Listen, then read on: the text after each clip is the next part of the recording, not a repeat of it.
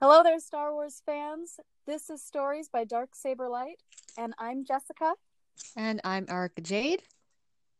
and we have more Star Wars to talk about tonight, more new Star Wars. Um, if you, like the rest of Star Wars fans, have been geeking out over new episodes of The Mandalorian, you've recently watched uh, episode 2 of season 2, chapter 10, The Passenger. And we've got a lot to talk about tonight. I think a lot of unexpected things to talk about, and maybe not what I don't know, maybe not what people were hoping to talk about, but definitely some interesting. So we're just gonna get right. Um, Arca, I guess. Overall thoughts on this episode before we start kind of a chronological think through. I enjoyed it. It was definitely not what I expected, but I thought it was still pretty entertaining and I had fun with it. How about you? I think I'm right there with you. I think that it really I think that people really thought that after last week that we'd be off on this really grand, exciting, story-changing adventure every single week, and this was really just kind of a little contained adventure, but it was really fun. I thought it was very well made, good story, high stakes, lots of character, uh, maybe not development, but at least exploration. So yeah, I thought that it was a very enjoyable chapter 2 of this season. So let's get started, kind of going chronologically through this episode. So we open and we are still on Tatooine. I wasn't really sure if I thought that we would open that way. I kind of thought that we'd leave Tatooine behind, but we really picked up right where we ended last week, and Din and Baby are making their way back to where the Razor Crest is, and they get jumped by bandits, or I guess maybe not bandits, but bounty hunters at least. They were searching for the child, which I actually kind of thought was interesting.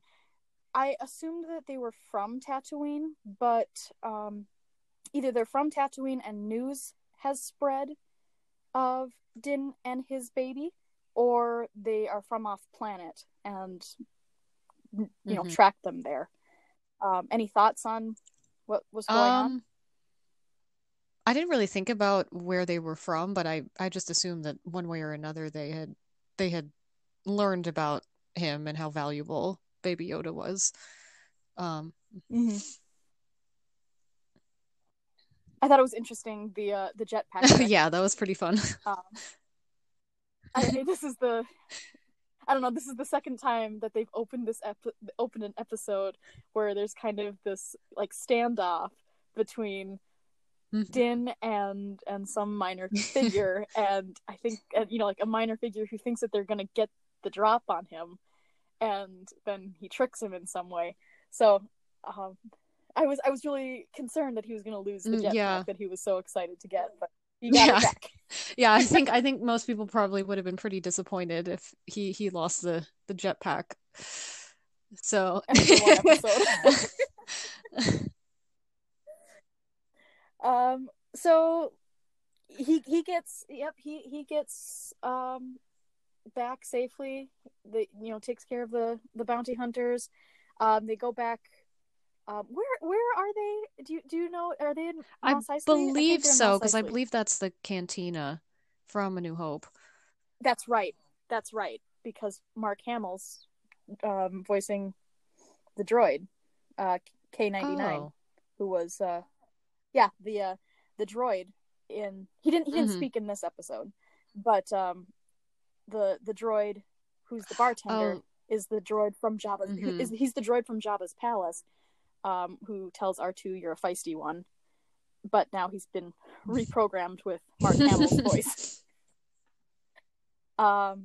But then they go back and we see Pelly again, who I think that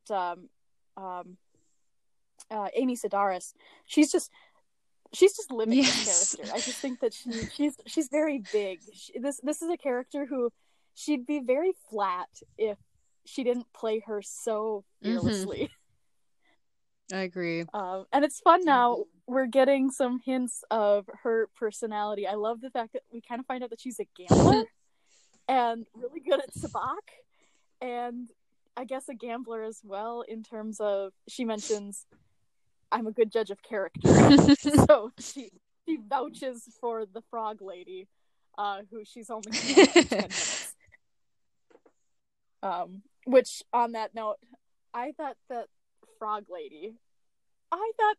this was one of the cutest, most sympathetic, impactful characters I've seen in Star Wars in a long time. I thought that her story, like, it could have had the potential to play very, very flat, but I think that the stakes were high with her and her eggs, and needing to get to her husband and to their new planet. And I thought that we don't see a ton of the really alien characters in Star Wars who really get a good story. Yeah. So I thought that it was really refreshing to see that. Yeah, I agree. I thought it was a good story to have, and I like that there was a little bit of a parallel there with her and her eggs and Din protecting Baby Yoda. I thought that was a nice little setup. Definitely. I mean, we get that protective quality from both of them, and we saw that so much from Din this episode, with Baby Yoda getting held hostage, and then when he's searching it for him in the ship and he doesn't really know where he is. So you can definitely see those very strong dad qualities coming out now. And I don't know, what else did you think? Did you like the premise? This just, ferrying frog lady to her husband. I mean, Din's obviously on his quest, but that's not really what this episode turned out to be. Yeah, I think I was fine with it. Like, I think with a lot of people, I might have wanted a little bit more from it, but for what it was, I was fine. I think that I think that the parallel between, her and her eggs and Din and Baby Yoda was good enough for what the episode was.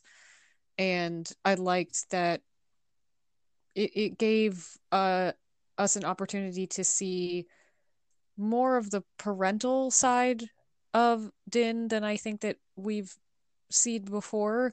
I mean, we've seen little glimpses of it, but I think that this episode was really the most that we've seen him kind of in a typical dad role. His interactions with Baby Yoda were very much, I believe, very accurate to how, a parent would interact with a toddler. And I thought that was interesting to see. I think it was also necessary to see, because while, you do want to get to those bigger story beats, I think it's, important to show that, because at its core, it is a show about this kind of unconventional dad and his unconventional son. And so I liked it. I completely agree. I think that this was very necessary, and we're going to talk later about the idea of this being a filler episode, which is what I think a lot of people are claiming that it is. But you're absolutely right that this is really, the first time that we've gotten quite a few moments of this father-son relationship between Din and the baby. And I think that that's very intentional as well. I think that even the writers, they might have wanted something bigger, but ultimately they knew that we need to take some time for this Mm-hmm. relationship. Otherwise, if we just keep, having episodes that are constantly, bringing in new and exciting characters or new and exciting story developments, um, those quiet moments are the ones that get cut for time. Mm-hmm. And so I think that this was probably very purposefully a look at how they're living this lifestyle, and really just emphasizing the fact that baby is, he's literally a baby. He's somebody who needs to be told no, and he needs to be told no over and over again. And yet you see that in spite of that frustration, or in spite of the troubles that he makes for his adopted father, that there's just such a love between Mm-hmm. them. And I just thought that that was so nice to see. Yeah, I think that it definitely kind of showed how strong that bond is between the two of them. And I think it's important to have those smaller moments because I do believe it'll make the bigger moments later on more impactful if we have more of a connection with this relationship between the characters. Because if you don't take the time to kind of flesh it out a little bit, then when you have them thrown into these bigger moments, it's harder to care, and it doesn't feel like the stakes are as high as they could be. Absolutely. I completely agree. This was, I think that a lot of people get disappointed when, they've waited all week and this is the episode that they saw. Last week's was just so spectacular.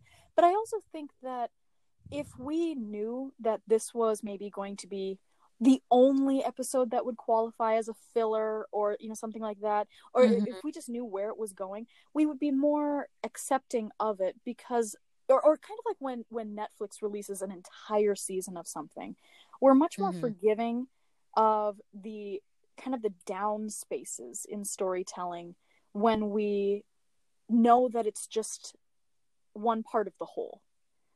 Mm-hmm. And it's really difficult to not be disappointed when you've waited a whole week for a 40-minute episode that turns out to not be as exciting as you were hoping it would be. But I wish that people would be able to um, enjoy it for what it was, enjoy it for what we're given, as opposed to always wanting something different. I think that this is definitely going to be, it's just part of the story, and it serves a slightly different purpose from the quest that Din is on this season. Yeah, I agree. So let's see, where are we? Um, they're able to get back to Mos Eisley. They meet with Peli. They acquire their contact, who needs to get to her new planet and to her husband. And then they set off on the Razor Crest. And the first thing that we get are a couple of X-Wings. Was this Mm-hmm. what you were expecting when we saw X-Wings in the trailer? Absolutely not. I was not expecting to see the X-Wings this early. I thought they were going to have a, different, probably bigger role, but um it was interesting to see them in the context that we did. I thought that was interesting that they kind of touch on the idea that the New Republic is a thing, and it's a big thing, but Din and Baby Yoda's story isn't really a part of it. Like it's kind of touching on it a teensy bit, and then the stories kind of diverge. So I thought that was not it was not what I expected, but it's still pretty interesting. I really like that.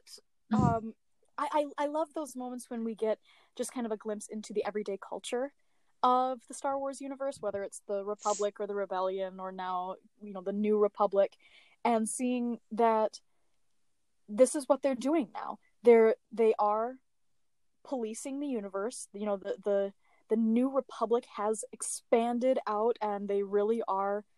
That the New Republic really has expanded everywhere, and I'm willing to bet that these are X-wing pilots who were a part of the rebellion. And it is Hmm. kind of funny to think that after all of the excitement and adrenaline of a war, they end up as basically I don't know, you know, police officers, even kind of like meter maids, you know, Yeah. just kind of, oh, you know, we've got Galactic meter galactic meter maids. I like that. And, you know, the fact that they're checking up on Din and his tabs, and you know, it's like, oh, you've got a headlight out, make sure you get that fixed. And I think that it's really funny that there's kind of a comment on that. You know, they won, but it's definitely a very different lifestyle than I'm sure hmm a lot of people who really enjoyed the adrenaline of the war are used to. Yeah, that's a really good point. So let's see. We find out that one of those X-wing pilots is our lovely Trapper Wolf, aka Dave Filoni, Hmm. who was very uncomfortable the first time that he did the cameo hmm in chapter 6 of season 1. I was shocked to see him, but it does make sense in that you know, they clearly needed one of those X-wing pilots who had seen Din, and it was probably easier to get Filoni than to bring back one of the other two. So I hmm guess I'd like to hear what he has to say, if he enjoyed it a little bit more the second time around, because I know he said he was very uncomfortable the first time. Well, it was nice to see his face. It's I feel always like good they, to they see his can, face. yeah, I feel like they could probably, they could make a running thing of it. It's like, oh, there, spot Dave Filoni. Oh, there he is. Like, Yep, yep. And the fact that he gave himself the name Wolf, I just hmm he's just such a giant nerd, and I love it. So they recognize that Din basically has an arrest warrant out, based on what happened in the Prison Break episode before. Din runs, so we get our almost literal police chase, and they end up on this ice planet. So again, you know, we had a lot of thoughts on when we saw the ice planet in the trailers. Lots of people thought it was Ilum. Lots of people saying, you know, maybe it's Hoth, maybe it's all of these other places, maybe it's Cronist in the Mandalore system. And it was really none of that. It was just kind of this random ice planet, and that's where we got all of the shots of him walking through the crevasses and things like that. Again, I feel like there's kind of something to be said when we see these images in the trailers. Our minds immediately say, "Oh, I wonder if it's this. I wonder if it's that," and that's fine. I think that, you know, you're never going to stop people from speculating, and nor do I think that you should. But um, I did see some people kind of, oh, you know, wasn't Ilum, wasn't what I thought. And again, I just kind of think that that goes to um, reacting to what we're given, not to what we pinned our hopes on getting. I think that this episode hmm with this planet, you know, I doubt that this planet's going to have a huge significance to the story, but who knows? I mean, if Dave Filoni's taught us anything, it's that there are really no filler episodes. Everything will come back and have a significance. Yeah, yeah. But I thought that they That's did really nice, you know, creating this setting, you know, a lot of world building, even on a world that's pretty empty. Um, so I thought that it was really good. I thought that the cinematography in the chase, real exciting. hmm I really liked yeah, that segment. yeah. I agree. I thought that was some pretty cool visuals there with the chase scene. Oh, you know what? I have to go back. One thing that my my inner Lutheran heart was just excited about, and your Catholic heart, I suspect.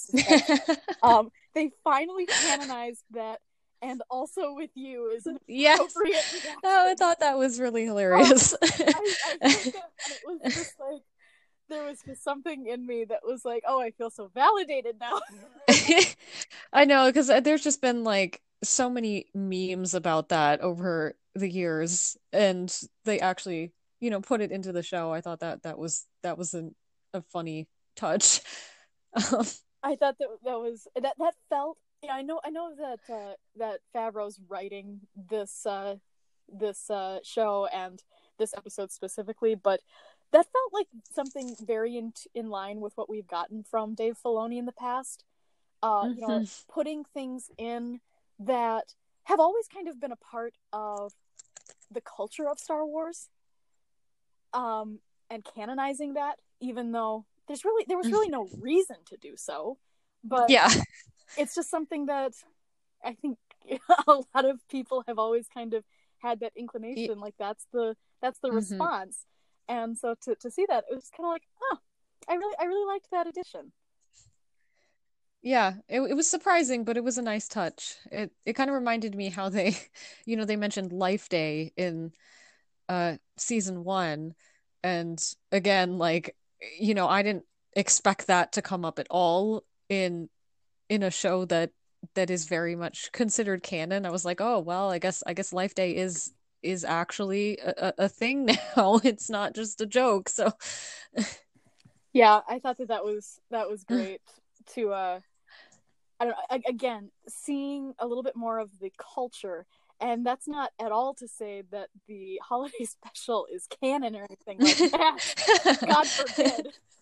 Um, but to have those little callbacks not only as references but also as an expansion of the Star Wars universe, that's always fun to see. And it's also a really nice nod to the fans. Absolutely, absolutely, I completely agree. Okay, so then we've got them on this ice planet. The Razor Crest, the poor Razor Crest, has been through so much the past few seasons, and it doesn't look like it's getting any better. They crash.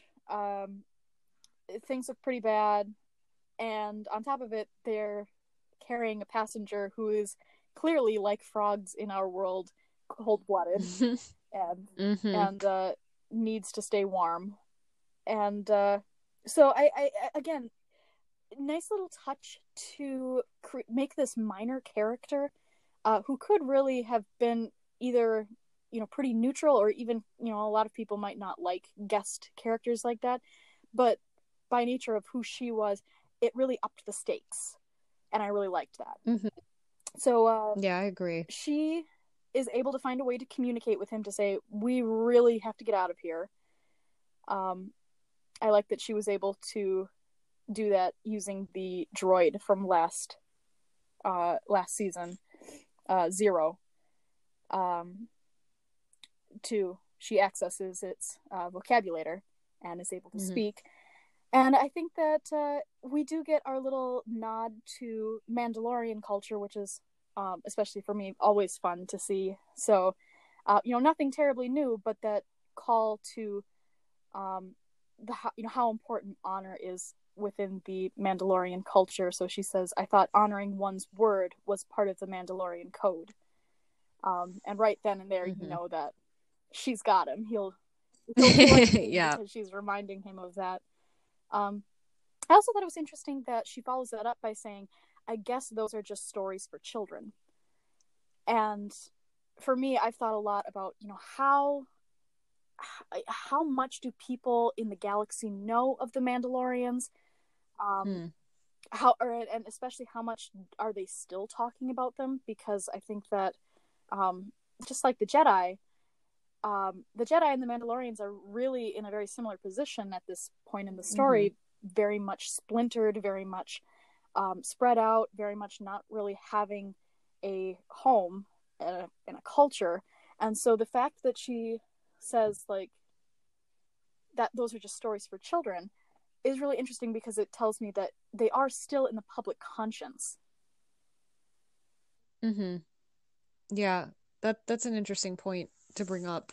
And again, I think it also brings up this parallel between the Mandalorians and the Jedi that I haven't really heard a lot of people talking about. I think we touched on it a little tiny bit last week, but I find that interesting that they kind of keep making these little sort of connections between the two groups. And I do feel that there is a fair bit of intention behind that and that it is going to go somewhere.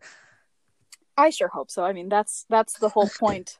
That's why I called the stories by Darksaber Light, both the Darksaber and the imagery of the lightsabers, the light side of the Force, because I think that there's so much to talk about in terms of the both the parallels but also the dichotomies between these two cultures. So I definitely think that that's something that we will continue to bring back and explore further. Mm-hmm. So let's see. Frog Lady convinces Din to fix the ship, but she clearly takes matters into her own hands and she leaves. And we get this really cute scene with Din fixing the ship, and Baby comes out and starts babbling to him, which is very different from what we have seen. We've heard him make noises. We've heard him, you know, even I think try to make a couple sounds that might approximate a word or two. But I think this is where we get that young toddler stage where he is babbling. He is trying to talk, and that was really exciting to see as well. Yeah, I thought that was really adorable that, he was trying to get his attention and not just being like the baby that kind of observes everything, because he kind of did that mostly in season 1, and now he's doing more things, so you can kind of tell he's growing a little bit. So it'll be interesting to see what else he does moving forward. Do you think that we're gonna get a first word, maybe this season or next? I hadn't stopped to consider that, but maybe by the end. Now I'm trying to think of what would it be. Do the Yoda species gravitate towards, mama and dada's those kinds of words the way that humans do? I don't know. Definitely think his papa could be the first one who gets a call out. Mm-hmm. So Din realizes that Frog Lady has left. They go exploring to find her, and find her basically in a hot tub, having a nice soak. But they try to get her out pretty quickly. Baby is continually trying to eat the eggs. This is something that I feel deserves a comment. Because, like we've mentioned, like, Frog Lady's story, it is very compelling, and the stakes are high, and we recognize that she is carrying the last of her line. The eggs aren't fertilized yet, but these are her future children. And, gosh, was I the only one who thought that the jokes of Baby Yoda eating the eggs started to go a little bit too far? It was a little weird. I'll give it that. I wasn't super bothered by it, but I know that some people were kind of skeeved out by it, and I can totally understand that. I thought that it was funny maybe the first 2 times, but then the fact that the episode kind of ends with the same joke of him eating another one. I thought, okay, we're kind of getting to the place where it's like, are there going to be any eggs left? The poor woman. Those are but again, like I said, this is a little toddler who needs to be told no all of the time. Din tells him no, don't eat the eggs, and he finds something else to eat. In a very clear reference to the movie Alien, which I wasn't really expecting. He finds a creature that we have seen before that I would rather have not made a showing. Yeah. Yeah, I was hoping that when the eggs started moving, that it wasn't going to be what I thought it was going to be, but it was. Oh, did you expect it to be the spiders? No, but when I saw them wiggling, I was like, this is going in a direction that I'm not sure I want it to go. Yes. So I know that you did a little looking into the spiders. What were you able to find on these creatures? So apparently they are based on some concept art by Ralph McQuarrie for the original trilogy. He had come up with this idea of a giant spider that was originally going to be on Dagobah.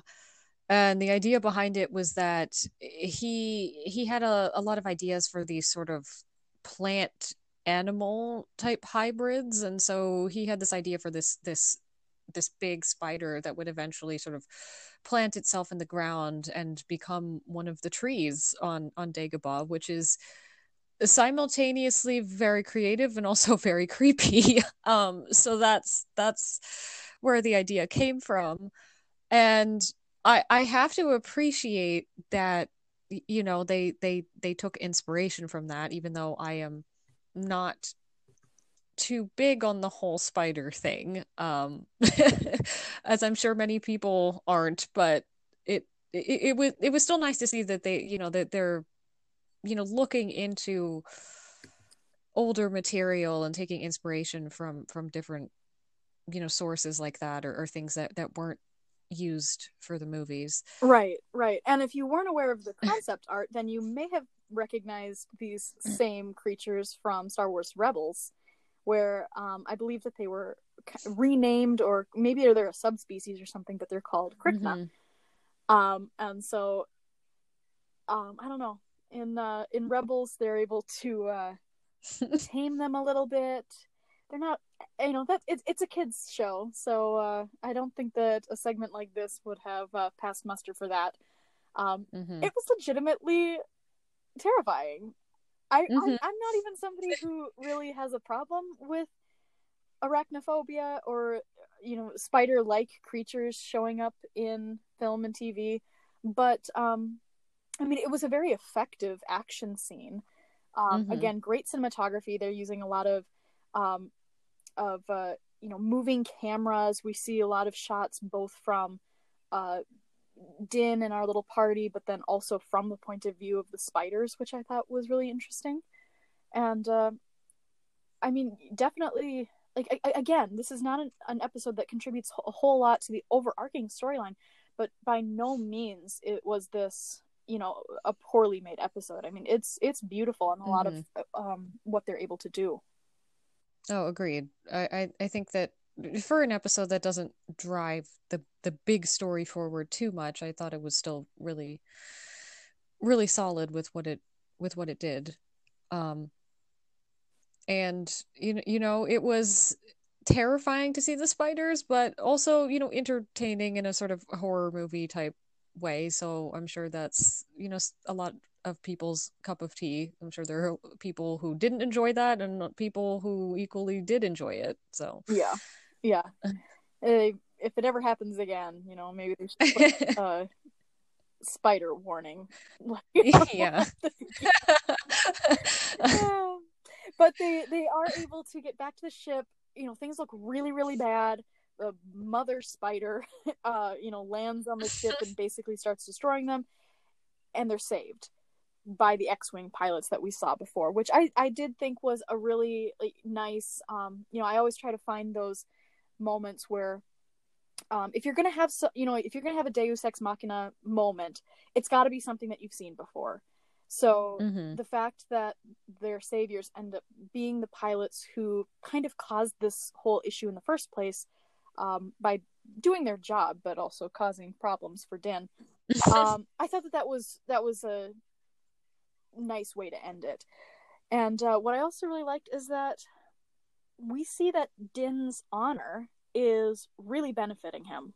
I think that he's been dealt a difficult hand in a lot of things, but when the X-Wing pilot starts talking about how, yeah, you've got an arrest out for basically kidnapping the child, but you also apprehended 3 highly wanted criminals, and the recordings from the inside of the prison compound showed that you also put your own life at risk in order to try to save Lieutenant Davin in Chapter 6. I thought that that was a really nice way to show that there's, that's not the reason why he acts the way he does, but it's nice to see that there was a benefit to the code of honor that he lives by. Mm-hmm. Yeah, I agree. I also thought that it was, I don't know, it's interesting to see where does this put Din in relation to the New Republic. Mm-hmm. They've, according to these characters, it kind of seems like Din's slate has been wiped clean. I'm not really sure if that is what his official record will show, but it kind of seems like he doesn't really have to worry about the New Republic anymore, Mm-hmm. at least at the moment. So we'll see if that comes back later on. Yeah, something to think about. One thing that I haven't seen mentioned by anybody yet, if you when they show the shot of Filoni in this scene, you can see that his astromech in his X-wing looks like it's a C1 series, like Chopper from Rebels. Oh, I didn't actually notice that. I'll have to go back and It doesn't look take a look. exactly like him. It looks like him from the top, but then when they show him from the Mm-hmm. side, he's a little bit different, but he's clearly Mm-hmm. more. He looks much more like Chopper than he does some of the more Hmm. modern droids that we see elsewhere. Okay. Oh, that's a pretty cool I Easter was really egg. hoping that it was him. I was really disappointed that it. I feel like Chopper would have caused more destruction than anything else That's true. in the episode if it had been him. Probably would have been swearing up a storm in his little droid language. But they leave him alone. They don't help him fix the ship, though. They leave that up to him. But he is able to fix the ship so that they are at least able to pressurize the interior cabin. So he says that they're going to limp along to the planet that they were trying to reach. Mm-hmm. Thoughts on the ending? I saw a comment from someone on YouTube who had mentioned that it might be significant the fact that his ship is now very badly damaged, that this might, come into play in the next episode, because obviously he's not going to be able to keep flying it around like that. He'll have to stop and actually get it repaired. And so that I think is a great point. It raises some questions of, what kind of story is going to happen in that time frame where he has to stop and really do an overhaul on his ship. And I think that someone else had pointed out in that same comment thread that it's kind of going to slow him down, and so it does give Boba Fett, if he is following him, more time to catch up. I thought that was an interesting point as well. That is an interesting point. What strikes me is that I think that it's pretty clear that the next episode is the one where we're finally going to get what I'm really excited for, which is Space Boat. I don't know why this excites me so much, but the fact that we have an actual boat that's actually sailing on water, I'm really excited to see what the premise is for this. But it seems like that's the next episode because there's a shot in the trailer where we can clearly see Frog Lady and her husband. Mm-hmm. So I have to imagine that we're not going to spend much more time with Frog Lady, so they must be able to deliver her to her planet, meet her husband, and then so it also seems like that is the same setting for meeting Sasha Banks's character. So we will see what that leads to. We've talked a lot about who we think that she might be. I'm still not convinced that she's a Mandalorian. However, he is going to this planet now to find a Mandalorian.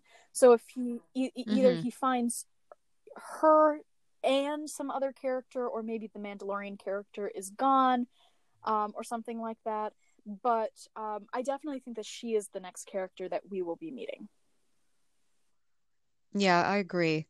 I'm not sure if I think that he's going to find a Mandalorian in the next episode. I feel like it's something that they're kind of dragging out, and it may be in fact leading up to him eventually meeting Boba Fett, and that's the person that he ends up running into. So we'll see. Yep, I completely agree.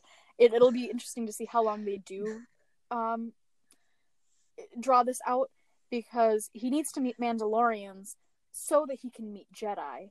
And I do think that it's still, again, we don't have, this isn't set in stone, but the assumption that Ahsoka is going to be showing up in episode 5, because that's Dave Filoni's episode, I think that that's a pretty logical assumption, which means that we have 2 more episodes, and then the episode after that would be Ahsoka's.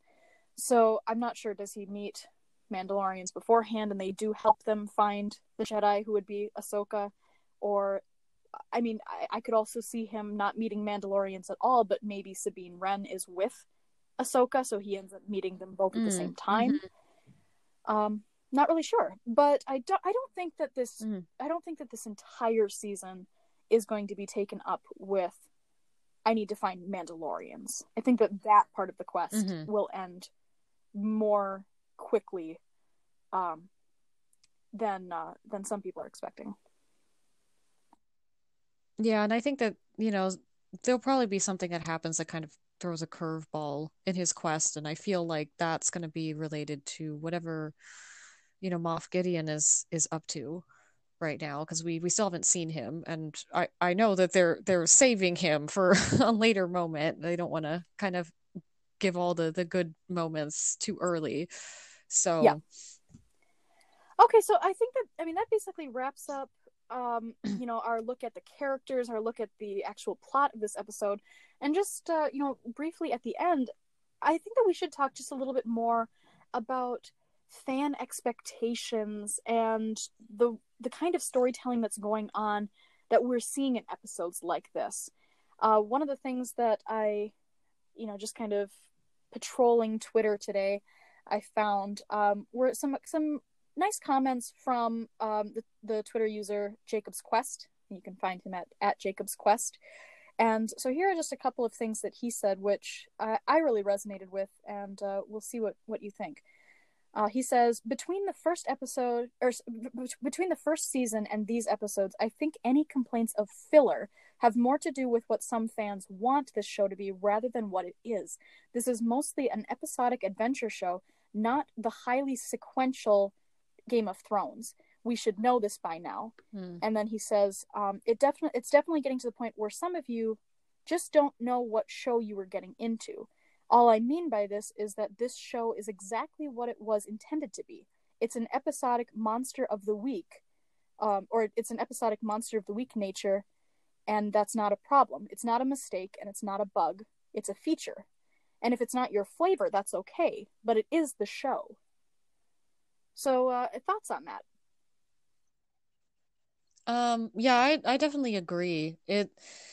I think that the show set itself up to be like that from the first season, and I think that people kind of expected that, that was just its way of getting its foot in the door, but it seems to be very clear that it's sticking to that formula, and I personally don't have too much of a problem with it. I think that it sets itself apart from, the other Star Wars shows that we've seen. I think it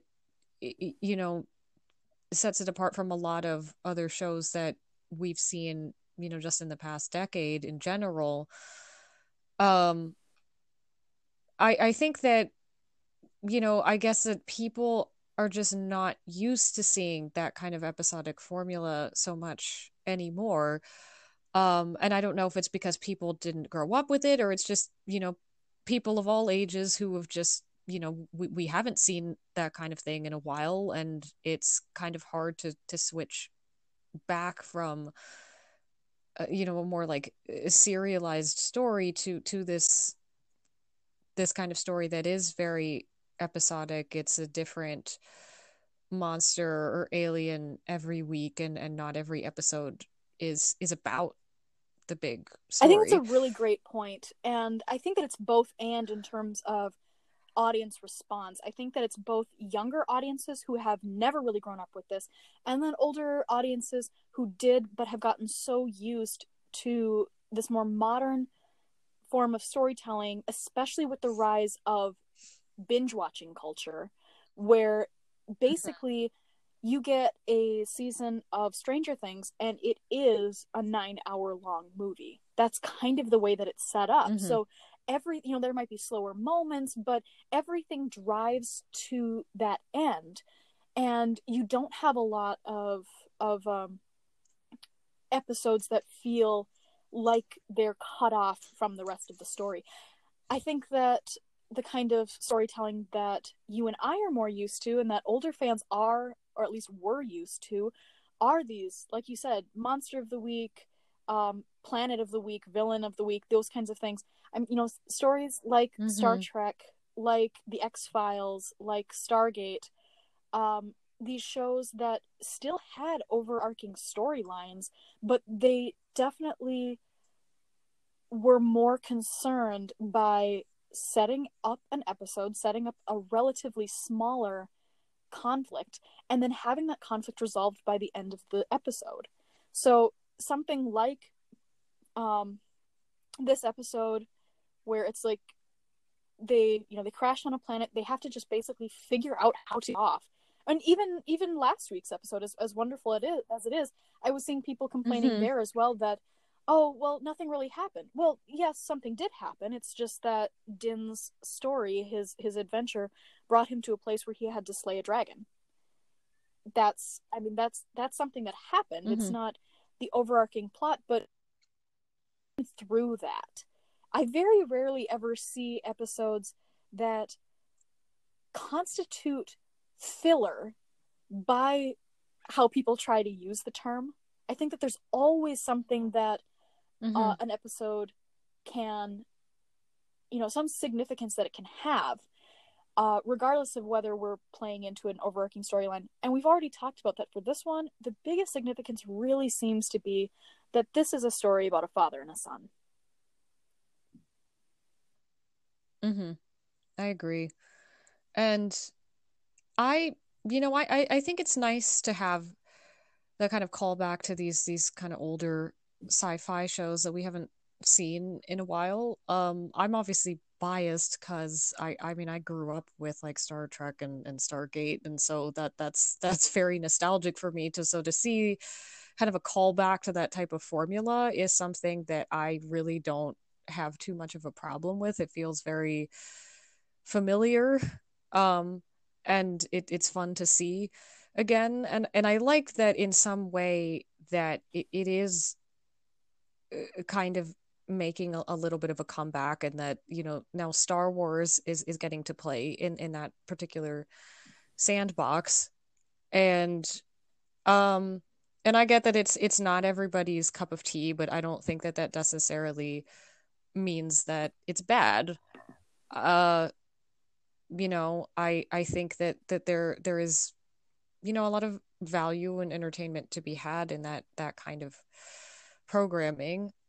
I can understand the criticism, at least from the standpoint that this show does not get very many episodes per season.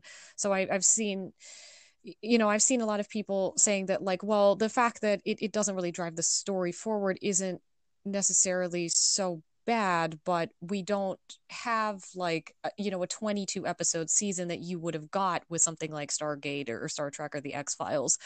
So you don't have as much of a time window to drive that bigger story forward. So I definitely understand the criticism from that standpoint, but I still don't think it's necessarily a bad thing to have these little filler episodes here and there. I completely agree. And I think that as well, there are pros and cons to releasing an entire season episodically, as opposed to the way that Netflix does it, by releasing it all at once. I think that if they release the entire season then we would be much more accepting of an episode like this, because we know that we can immediately go on to something that's probably a little bit bigger.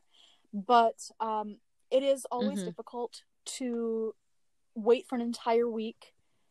In my case, get up at 5 a.m. to watch it before work, and then just be a little bit underwhelmed in terms of the story that you thought that you were going to get.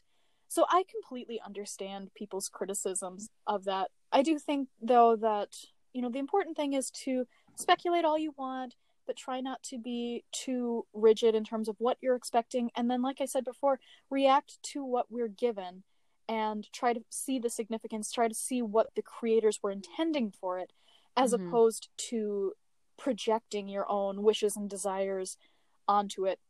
And I think that this is probably going to be the only episode this season that's really going to count as filler. We've got so many characters that we know are coming. We've got so much lore to explore and storylines to flesh out. So I think that this is going to fit in just fine into this season. Yeah. Yeah, I agree.